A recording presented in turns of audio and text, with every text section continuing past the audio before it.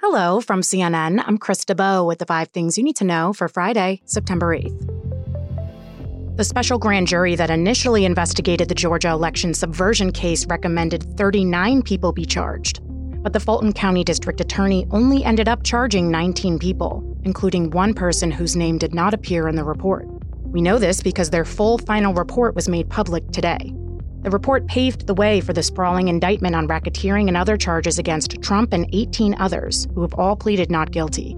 Republican Senator Lindsey Graham, former GOP Senators David Perdue and Kelly Loeffler, and other Trump advisors are among those they recommended to be charged. District Attorney Fani Willis decided not to. They have denied wrongdoing regarding the 2020 election.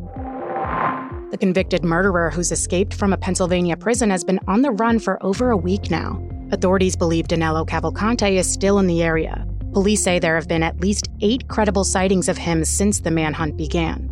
CNN's Danny Freeman has been following this story. So Danny, when's the last time police saw him on camera? Hey, Krista. So we actually just finished up a press briefing. The latest sighting that police discovered on Thursday evening actually is from Wednesday night. It was from a private trail camera, and it again shows that Cavalcante, the escaped convict here, was in Longwood Gardens.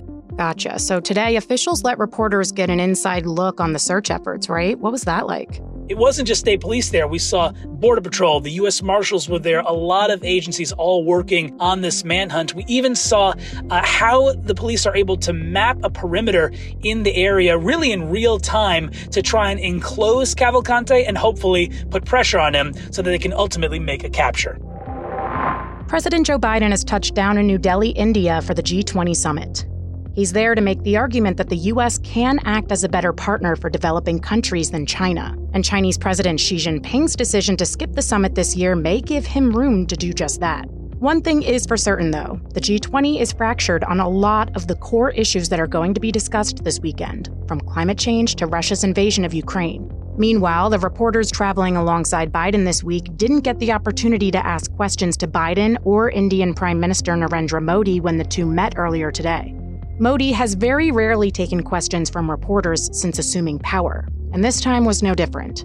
The White House says India rebuffed requests for more press access, meaning Biden will be holding a solo press conference in Vietnam instead. In a joint statement after their meeting, the two leaders announced new trade and technology agreements. Less than 1 week away from the deadline for a new 4-year deal with Ford, Stellantis, and General Motors, the United Auto Workers Union isn't slamming the brakes on the idea of a massive strike against the Big Three. GM sent a new offer to the union yesterday, including higher starting wages for temporary workers, a 10% raise for most workers, and more time off, an offer the UAW called insulting. With as many as 145,000 U.S. auto workers involved in a potential strike, this could be the biggest U.S. labor strike in a quarter century. And despite his reputation of being a pro-union president, Biden could do without a historic walkout.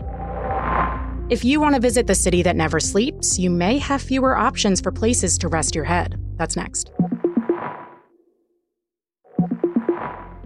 New York City is cracking down on short-term apartment rentals, aggressively enforcing rules that were already on its books. The regulations apply specifically to rentals that last under 30 days. This means property owners must go through the city's application process and receive approval in the form of an official registration number. Not taking this lying down, Airbnb sued the city, criticizing the actions as a, quote, de facto ban that will hurt tourism. But a judge dismissed their case last month. The city has railed against illegal short-term rentals as a public nuisance, with residents complaining of late-night partying, excessive noise, and crime. Airbnb said they'll cancel any bookings in the city that start on or after December 2nd, and they'll be issuing refunds.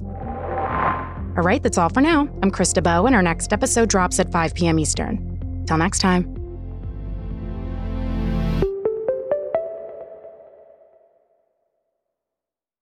When you work next level.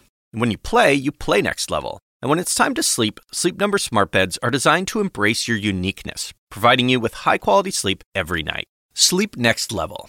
J.D. Power ranks Sleep Number #1 in customer satisfaction with mattresses purchased in-store. And now, the Queen Sleep Number C4 smart bed is only $1,599. Save $300 for a limited time, only at Sleep Number stores or sleepnumber.com. Prices higher in Alaska and Hawaii.